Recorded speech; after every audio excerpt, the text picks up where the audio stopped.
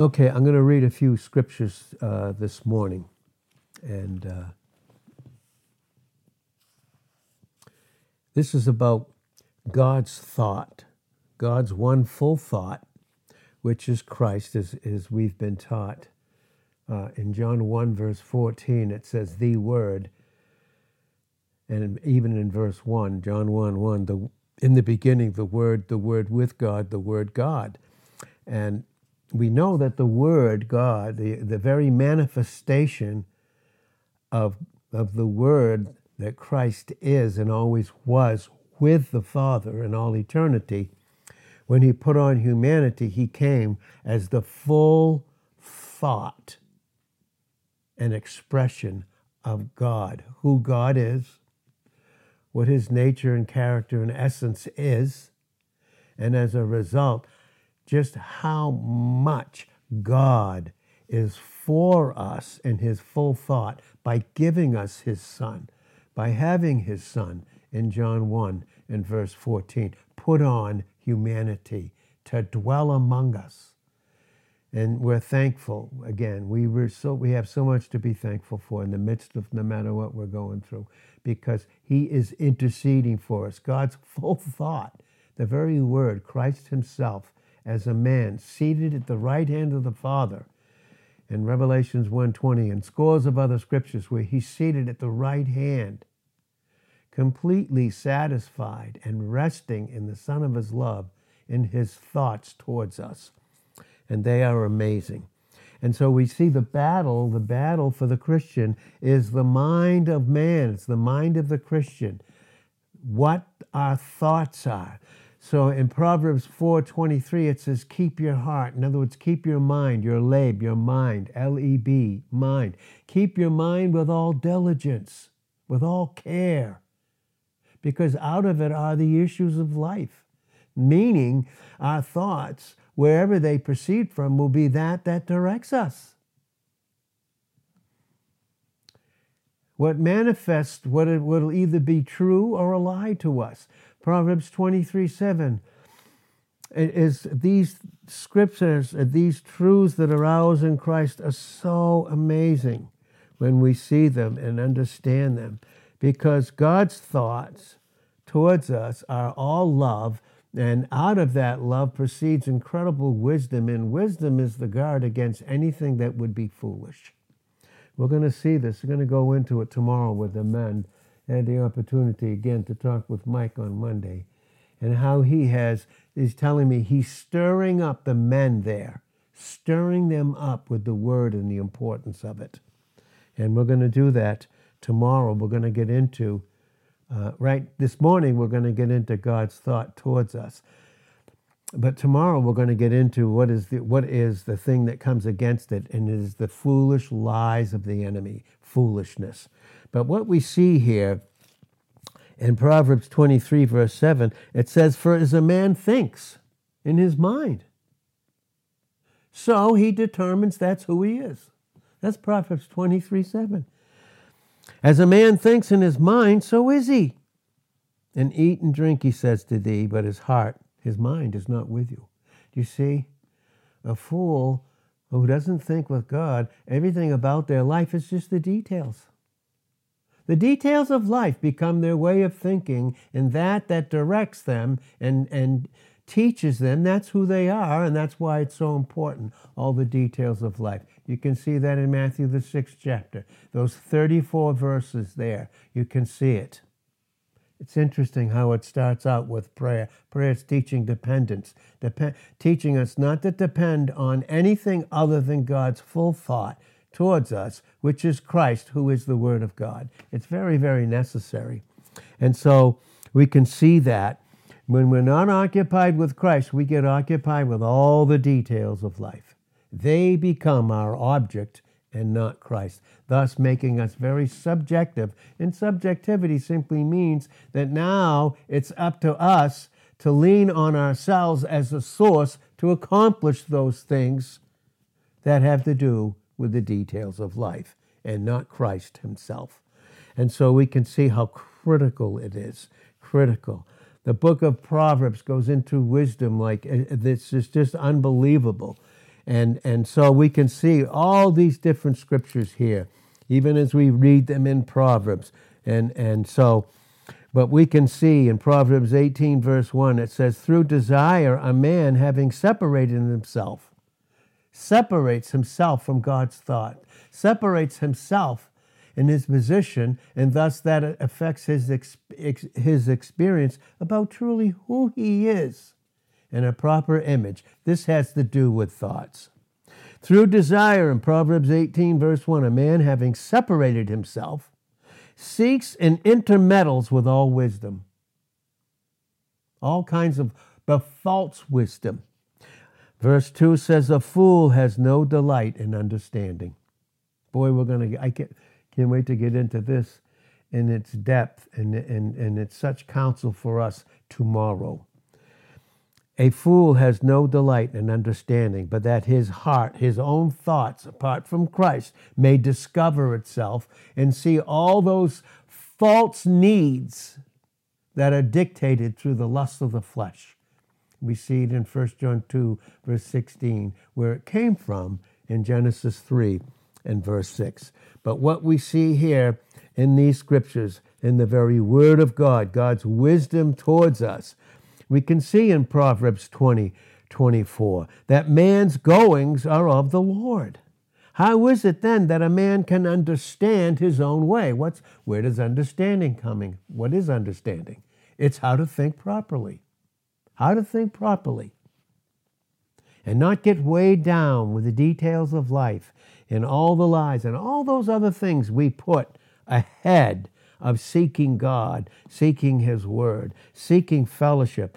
And again, prayer again, in Matthew the 6th chapter, it goes into prayer, how prayer teaches us dependence and how we need to depend upon his thoughts through his word. And that's why when we don't know how to think, even with what is ours in Christ, we need to be taught how to think properly so that we can function properly. And not just function as products of time, but as truly who we are, people, those that are of eternity, having that eternal life in us in 1 John 5, verse 11, that is Christ. We need to think in time with the eternal thought of God to keep us separated from living just in time in the details of life. Everything's about us. Our whole plans, our whole schedules, our whole thinking has to do with the occupation of self. If we don't have Christ as our full thought, and that's what prayer teaches us. Matthew the 6th chapter, it starts out by prayer, teaching us how to depend on him and his thoughts and not the details of life. Not that at all. And so we see that man's goings are of the Lord. How is it that a man can understand his own way? Proverbs 20:27, the spirit of man is the candle of the Lord, searching all the inward parts of the belly. Belly is emotions. What are our emotions? Our emotions are the indicator of the content of our thinking. If I have good emotions, it's because I have the thoughts properly in God's order in the initiation of the mind of Christ. And if it's God's thought initiated towards me, proper thinking, I have good emotions. Because emotions can't think. All they do is can respond or react. And so we can see it again. The spirit of man is the candle of the Lord, searching all the inward parts of the emotions. The emotions reveal what is the content of my thinking. It just reveals it constantly. We get so occupied with things, honestly. We make certain things in our life, if we don't have God's thoughts, if we're not protected by his love, and not covered experientially by his love, we become subject to everything. And then even the things that we go through, even if it's mental, emotional, or even physical pain, the enemy can get us to so focus on those things that they overwhelm us and become even greater than what they are. There's no question about it. I am thoroughly convinced of it. Because the truth of the matter is the multitude of disease, which is dis-ease, The word disease is disease. It's just simply psychosomatic. Soul, how I perceive things affects my body. Well, fact of the matter is, we need God's thoughts. And his thoughts about us are so incredible. They are so incredible. No wonder it says these certain things as we look at them. Look at and Jeremiah 10, verse 23. O Lord, I know the way of man is not in himself. It's not left up to man to think apart from Christ. It never is. O Lord, I know the way of man is not in himself. It's not in man that walks to direct his steps. Lord, O Lord, correct me. And boy, we need correction. If my thoughts aren't right, my life won't be right experientially, even though my life is Christ in Colossians 3 and verse 4. Even though he is my life, do I experience my proper place and position in him with the proper image if I don't think clearly? And this is what we need, every single one of us, and that's why we need correction. No wonder it says in Proverbs 3:11 and 12, don't get weary at God's correction. His love that does the correction, which is his proper thinking, his thoughts about us in Christ. Because every son that he loves, everyone that he loves, that his son, he corrects and chastises. And we see it again in Hebrews, the 12th chapter, and verses 4 right through 11. We see it crystal clear how he's constantly teaching and instructing us. So, Lord, correct me, but with justice, with judgment, not in your anger, lest you bring me to nothing. And of course, there's no anger in him when we're in Christ and in thinking with Christ and his thoughts of love towards us. So we can see that crystal clear in the scriptures. We see it because here's our opportunity, and this is the opportunity that we have this morning. What God is doing right away is correcting us with godly counsel, taking us right outside of all the false thinking and false lies instantly and lifting us up from the top in Song of Solomon 4 and verse 8, where we view vertically who we are while we walk horizontally on this earth. Everything about us has to do with God's full thought about who we are in Christ. That's why it says in Psalm 139, it says in verse 17, it says, how precious are your thoughts unto me, O God. How great is the sum of them. You know, I'll tell you how great it is. It's because we have been positioned in Colossians 1 and verse 13. We've been made meet, qualified to be children, to walk in the light in Colossians 1:12, because he's transliterated us from the kingdom of darkness and placed us, positioned us in the Son of his love above everything. God's thought is above everything. God's thoughts about us in Christ are above everything. We don't think like the world. We don't worry. We don't doubt. We don't act like fools, those that don't have proper thinking. We don't do that because of who we are in Christ. It can happen, but that's why we need the correction of the word. How precious also are your thoughts unto me, O Lord. How great is the sum of them. I'll tell you how great they are. We'll never come to the end of his loving thoughts towards us because we've been placed in the Son of his love. We see that crystal clear in Ephesians 3 and verse 19. To know the love of Christ that passes knowledge. Even thinking, you love me this much? Yeah, it's even more. It's even more. In verse 18 of Psalm 139, if I should count them, they are more in number than the sand. When I awake, I am still with you. Are we still with him in our thinking? Do we continue to think with him? What is our prayer life? When we wake up in the morning, what is our first thought? Is it his love? Is he above everything? And is Christ above everything? Well, we can still be with him. We still have his thoughts. His thoughts towards us are endless. They are incredible. Instead of functioning like the world, and this is how we can function. just like the world, but it isn't God's thoughts. God's thoughts towards us have nothing to do with what is going on in this world system. But Christians will get so occupied with it. They get overwhelmed. Even Christians today, they can get overwhelmed by what's going on in the world, not only in their personal life, but in a global sense. They can get overwhelmed and use that to define themselves instead of living in the proper definition about who they are in Christ. And we can see it very, very clearly. We see in Psalm 10, verse 4, the wicked, the unbeliever, through the pride of his countenance, will not seek after God. Their thought is not God. Their thought is self. It's all about self, not God's loving thoughts towards us. They will not seek after God. God is not in all his thoughts. You imagine a Christian being placed in the full thought of God, which is Christ the Word, being placed in it positionally, yet experientially, God is not in all their thoughts. You know why? Because their thought is not who they are in Christ. You know, again, it says in Romans 14:22, happy is the man. This is only a man or a woman in Christ. Happy is the man or woman that condemns not themselves, even in the things that they allow. So if I allow bad thoughts to determine who I am, and then I have to worry about bills and finances and works and health, and I start getting consumed by all these thoughts, well, happy is the man that condemns not himself. So even if I did think that way, God's thoughts towards me are not condemning me.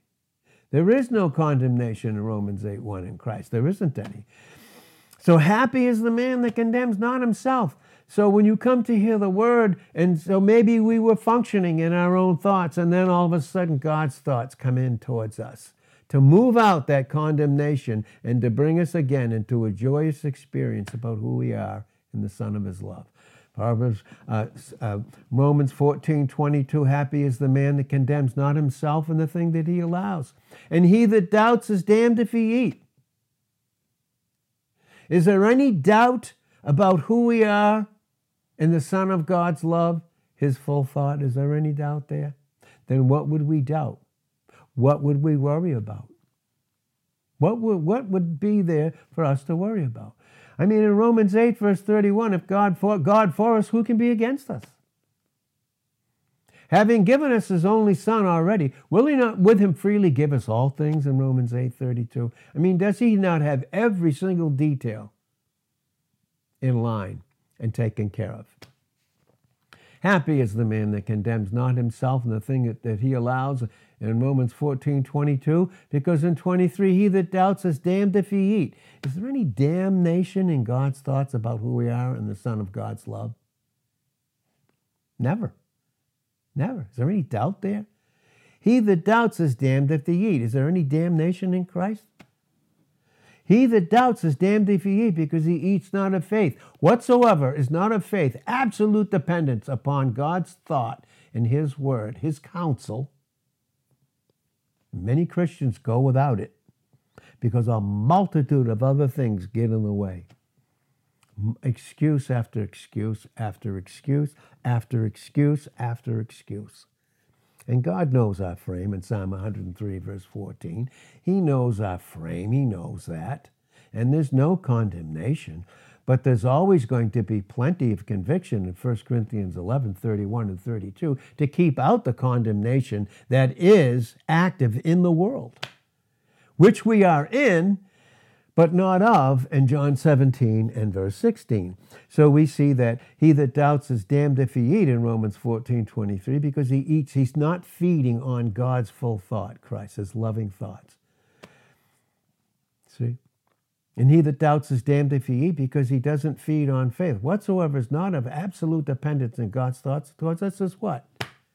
It's a sin. So we get occupied. We lose our joy. We lose experiential freedom. And then we become in bondage, just like all the other unsaved. And then we have to be busy doing other things. Unbelievable. Thank God it's not who we are in him. Like the unbeliever in Psalm 10, verse 4, Listen, through the pride of his countenance. And the countenance means, if we see Isaiah 3, 8, and 9, their countenance testifies against them, meaning that we can wear, even on our countenance, our thoughts. It's called nonverbal. It's called nonverbal. Boy, oh boy, oh boy. We need to study in 1 Thessalonians 4:11 to be quiet. We need to study to be quiet. We need to be still. In Psalm 46 and verse 10, and know that he's God. Be still and be ready to receive God's thoughts about us. And that's what requires patience and discipline and preparation. Those things that the enemy comes against so we don't function in God's full thought or his present counsel for us each and every single day through his word. God is not in any of their thoughts. Well, it says in Psalm, and we'll read this in Psalm 50, and which we see as the Holy Spirit so beautifully correlates the truth of the Scriptures.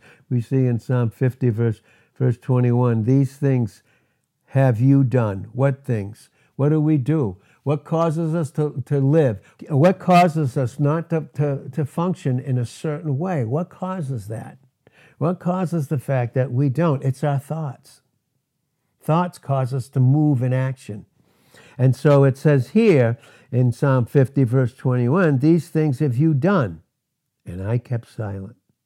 You thought that I was altogether such a one as yourself. But I will reprove you, and he reproves all those that he loves. I will reprove you and set them in order before your eyes. And how does he do that? Through his counsel, through his loving counsel for us, his loving thoughts towards us. We don't live like the world. How does the world live? How does those that are unsaved live? Well, we see in Isaiah 57 and verse 19, God says, I create the fruit of the lips. What's that mean? The fruit of proper thinking. In Galatians 5, 22 and 23, the fruit of the Spirit is what? What is the fruit of the Holy Spirit? It's love, joy, peace, long-suffering, gentleness, goodness, faith, meekness, and temperance, which is self-control. And against such, there's no other law. There's no other way for us to function in the fruit. And it's called the fruit of the Holy Spirit because the Holy Spirit in John 16, 13, and 14 takes the things that are Christ and he shows them unto us. That's why it says again in Jeremiah 10 and verse 23, the way of man is not in himself, it's not in man to direct his own steps. We need to know how to think because in Romans, we see that in Romans 1 and verse 17, we go from faith to faith, from dependence in God's counsel to the teaching and preaching of the word to the next step. Because the steps in Psalm 37 and verse 23 are ordered and ordained of the Lord. And steps have to do with how to think properly, how to walk, how to think properly, and what we should do even in our little schedules that we have and that we make. We see it very clearly. Isaiah 57, verse 19, I create the fruit of the lips. Peace, peace. Do I have peace? Is there any peace in doubt, fear, anxiety? The whole world runs through anxiety. Again, that's Matthew the 6th chapter, 1 through verse 34. Stop being anxious. That's what it says right there in those scriptures. In Matthew 6, 1 through 24. If we were dependent upon God and his thoughts, it would keep out all anxiety, all the lying, anxious thoughts. What am I going to do? What am I going to do in the future? What are you going to do in the future when you miss his present thoughts and his present counsel, his loving counsel? So necessary. It's so necessary. In Jude 20, keep yourselves. Build yourselves up on your most holy faith. That's all the counsel that we need constantly. Because we will so soon forget him without proper counsel. Without a proper place, a proper counsel, a proper place to be taught. We will listen, that's what it says. Build yourselves up on your most holy faith. And thus keep yourself in the love of God, his loving thoughts towards you. Keep yourself there. And we need that because he says again, I create the fruit of the lips. Peace, peace to him that is afar off and to him that is near, says the Lord, and I will constantly heal you. You'll have a constant healing. But the wicked, the unbelievers, and Christians can function just like that, but through the lies of the atmosphere. He's the father of all lies in John 8, verse 44. He's very subtle. Genesis 3, verse 1. But in Isaiah 57 and verse 20, the wicked are like the troubled sea. Why? Their thoughts are constant trouble. Why? They're occupied with themselves and thinking with themselves, with the thoughts of the liar completely separated from God and his loving thoughts towards us. But the wicked are like the troubled sea. Everything now becomes, it's all trouble. Well, God will use that self-thinking of trouble. He'll even use it. He'll use that. Because in Job 23, verse 16, the Almighty troubles me.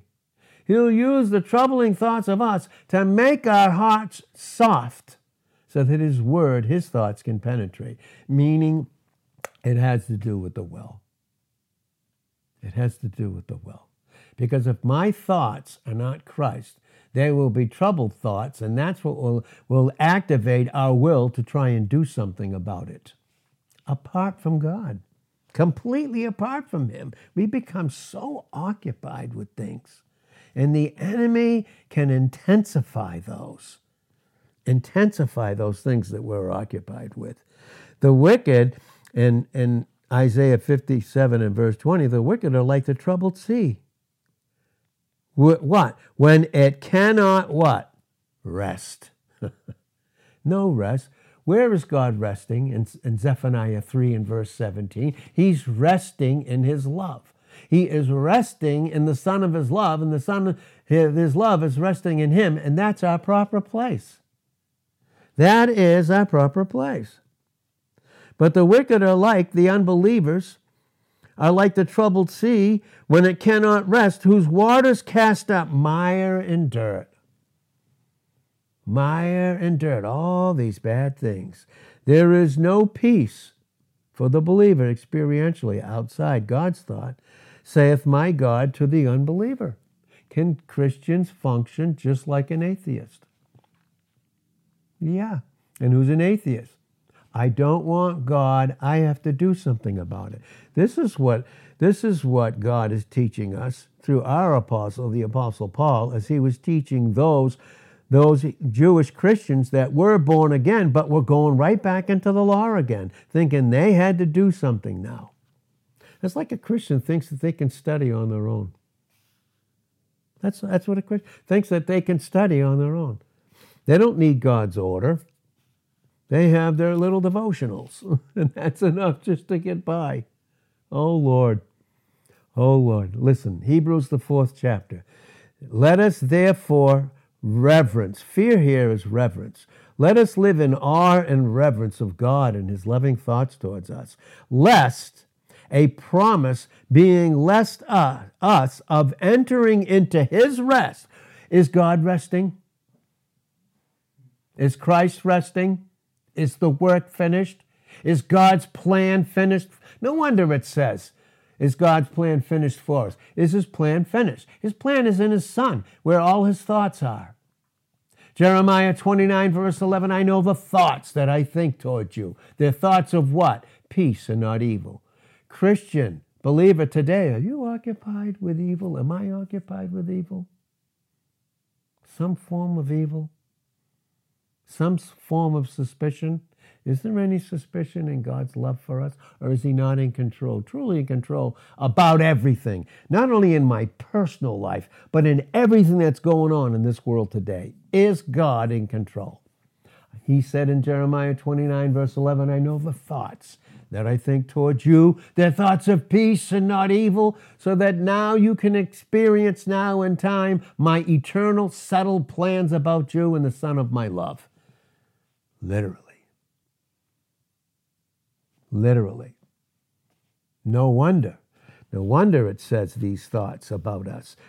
These thoughts of God are all in his Son, and they are immovable, immutable, unchangeable. They just don't move. They Don't move. And no wonder. It says in Jeremiah 31 and verse 3, the Lord has appeared of old unto me, saying, I have loved you, and I love you with an eternal love above everything, knowing everything that would happen to you in time. Every single need that was again met in Philippians 4 and verse 19 in Christ. That's why we can, and the only way we can do it is through Christ, through God's full thought in Philippians 4 and verse 13. But he said, the Lord appeared of old unto me, saying, yes, I have loved you with an eternal love. So before time ever was, before you ever were, I had everything taken care of in the Son of my love. Why worry? Why betray trust in him?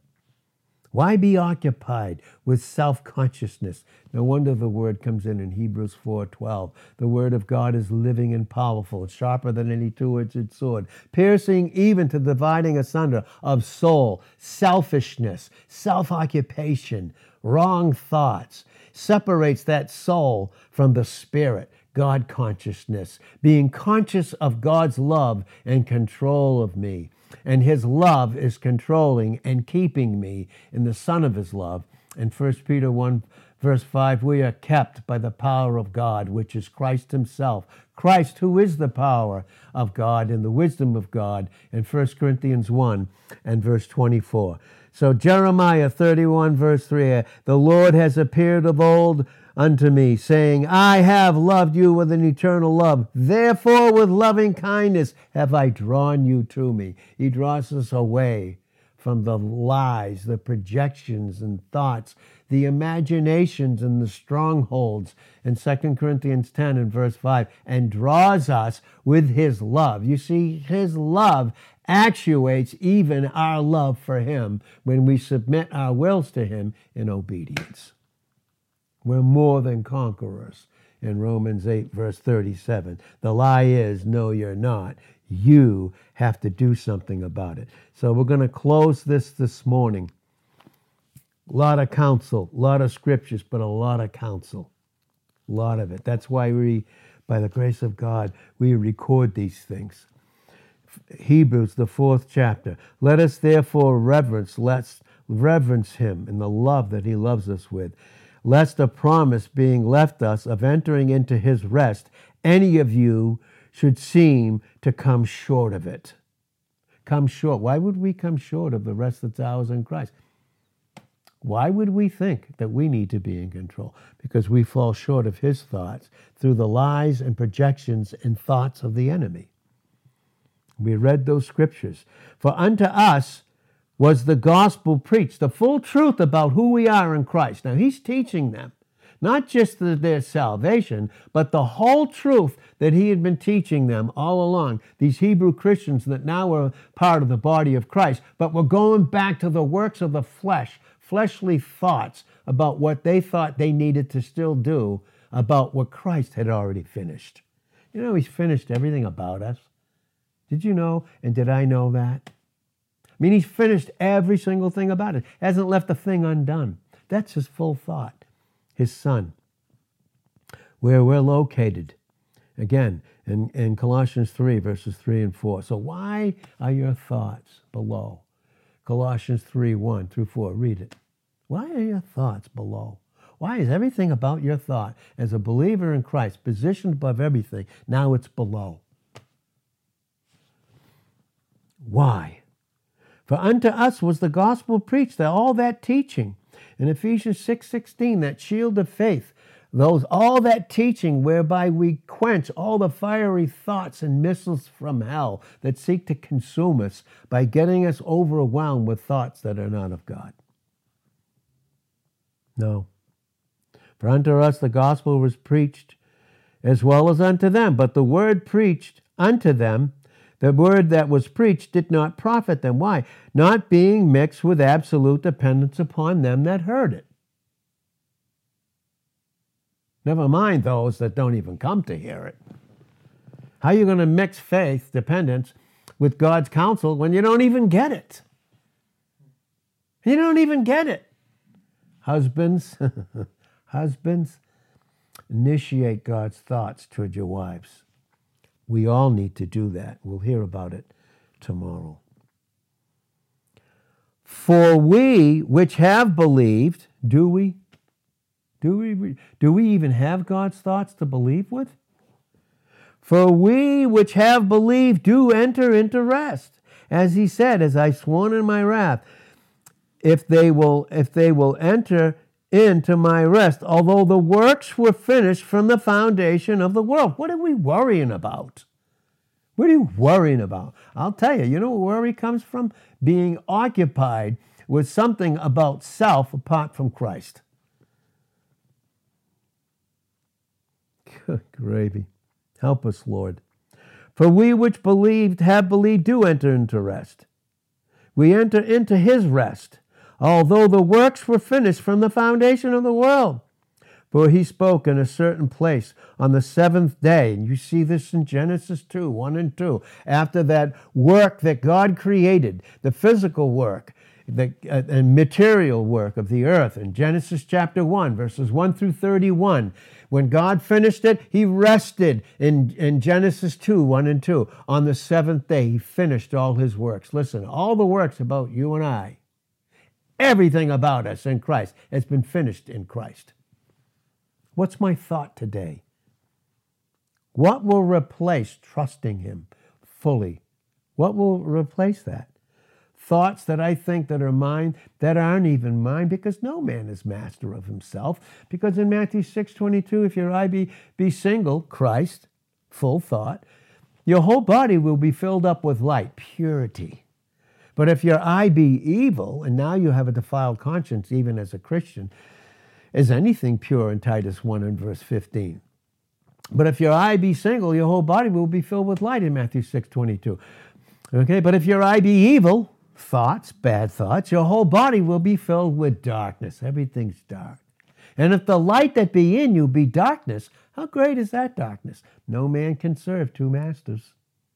No, sir. You can't think two things. You can't mix light with darkness. We're going to get into that tomorrow, because then Christians live in the shadows.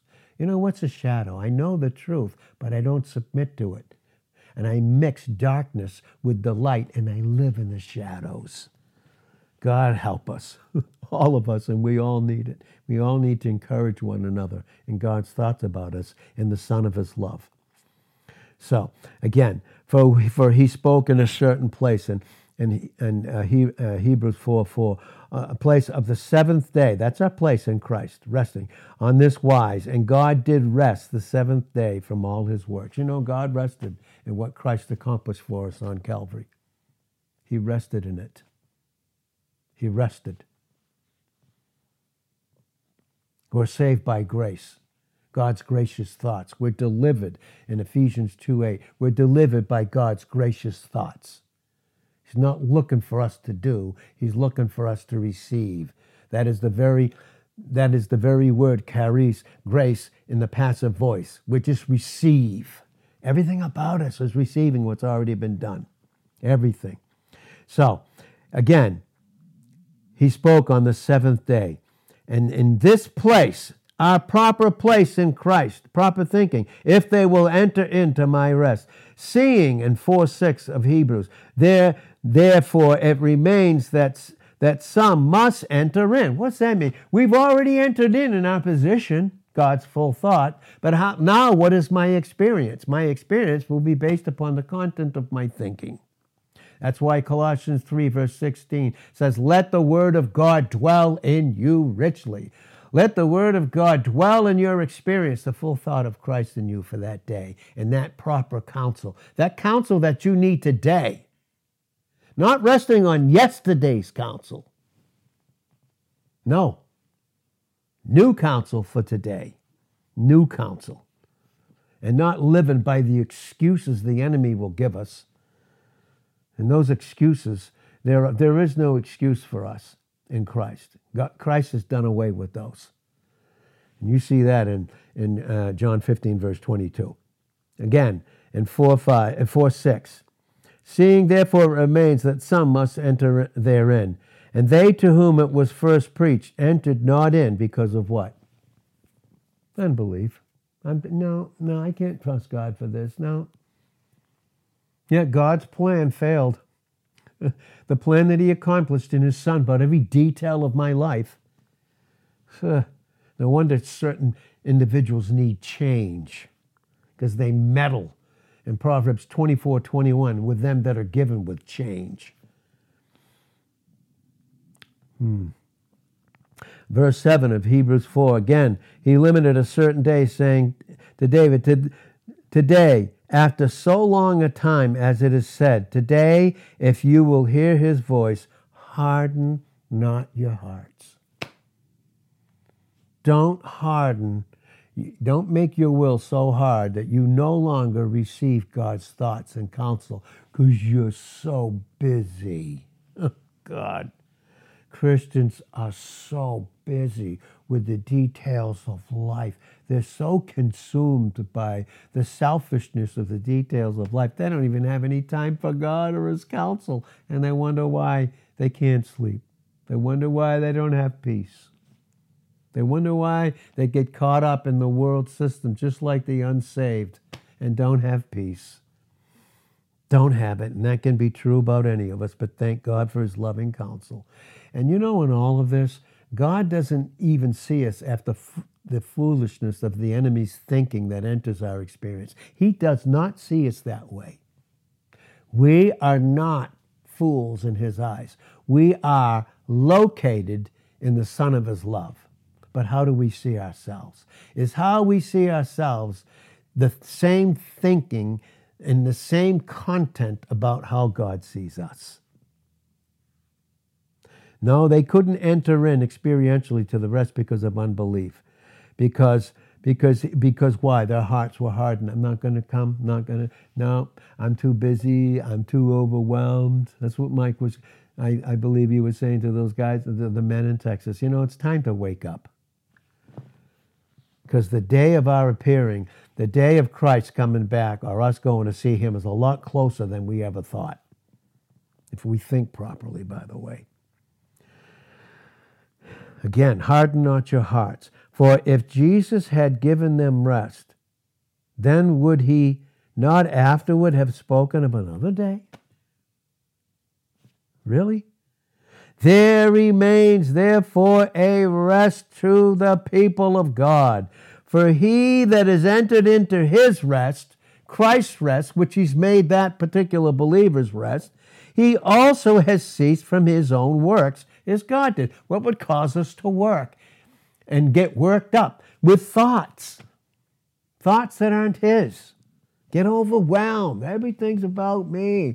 See? And then I want everybody to see what I'm going through. Maybe I don't even talk about it, but my whole conduct, my whole behavior, my whole countenance is see what I'm occupied with.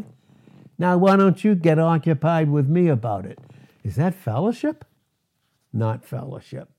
No. Let us, therefore, to enter into that rest that's ours experientially based upon a position and a plan that's been settled from God for all eternity, but being worked out in time. Let us therefore enter into that rest through submission of our will, for coming to hear the word and getting God's counsel for us every single day. God, some Christians, they just rely on just a little devotional and think that's enough. Geez, I don't know. You sit down to a full meal that God has prepared for you, and you just eat one part of it and then you leave. Tell me, do you have strength for that day? It doesn't even make any sense. It's so, no, boy. God help us. God help us. Let us therefore enter into that rest, that counsel, teaching that we need, that we don't have and can't do ourselves, and maybe think we can. Lest any man fall, not from your position, but in your experience, fall after the same example of unbelief. Unbelief. What is unbelief here? Disobedience. That's the word in the Greek. Disobedience. Disobedience. And the enemy will give us every excuse under the sun why we can live in disobedience and think it's okay, and think we'll be okay, and think that God will be okay in his love for us. He won't be.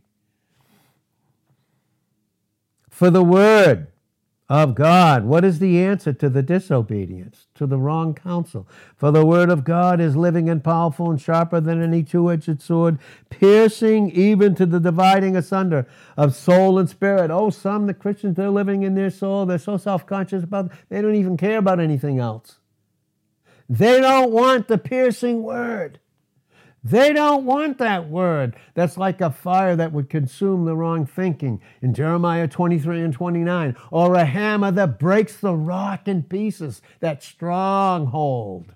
In 2 Corinthians 10, verse 4, that stronghold where I don't want the piercing word to come in. I don't want it to affect my disobedience. I don't want it. That stubborn will. Oh my God. Listen. God is only concerned with one thing about those that he loves, those that he's already provided for fully in the Son of his love. It is he doesn't want sacrifice. The enemy gets Christians with living in ignorant areas and rebellious areas of disobedience and thinking that they can serve God. Well, you better read, and I should read 1 Samuel 15:23. God is not interested in your sacrifices, the fat of rams. He's only concerned with obedience. He's only concerned with obedience. For what is pride? It says rebellion. Rebellion is as pride, it says witchcraft. Witchcraft, functioning as a believer under the atmosphere. Where do you think thoughts come from that aren't Christ's? Where do you think they come from? Where do you think they come from? I can't do this. I can't be there. I can't go there. I can't be with these people. I can't. All such evil nonsense. Rebellion is his witchcraft. A stubborn, unbreakable will, unbending will. For rebellion is his witchcraft, and stubbornness is idolatry. God Almighty, help us, Lord. It's so intense. He needs this. We need his loving counsel for us because the enemy, we are a target. Christ in us is a target. You and I can be sure of that. For the word of God, which is Christ, his full thought, is living and powerful, sharper than any two-edged sword, piercing even to the dividing asunder of self-conscious living, everything about me, and all my plans and my great schedule, and spirit, God-conscious living, and of the joints and marrow, and as a discerner, a critic of the thoughts and intentions of the heart. Listen, we either function in God's full thought in Christ, in his counsel that we need constantly, or Genesis 6, verse 5, listen. The thought of man outside of Christ, the thought of the Christian living in the flesh that they're not of, in Romans 8:9, is only evil continually. That's Genesis 6, verse 5, and Genesis 8, verse 21. Is only evil continually. Every thought, purpose, desire, and plan is only evil continuously. And as a Christian, I, outside of God's thought, his loving counsel towards me, I'll call good evil and evil good. I'll put light for darkness, darkness for light. I'll put bitter for sweet and sweet for bitter in Isaiah 5:20. And it's all because there's no light. Proper understanding through counsel that I can't get myself. Oh, I may think I can, but I can't outside of God's order, outside of a local assembly, outside of proper teaching. There's no light in them. Again, in Isaiah 8, verse 20, but thank God for his loving thoughts. You know how God is, he so wants to shower his loving thoughts on us. In Romans 5:5, the love of God is poured out without measure, constant thoughts.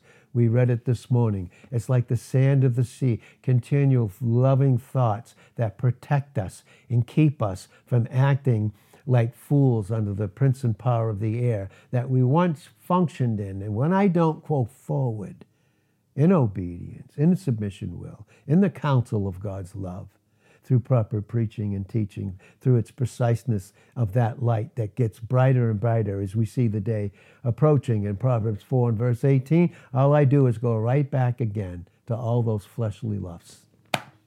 They direct me. They direct us, and not the love of God, his love for us. Oh, God so loves us. And Father, we thank you this morning for the depth of your love.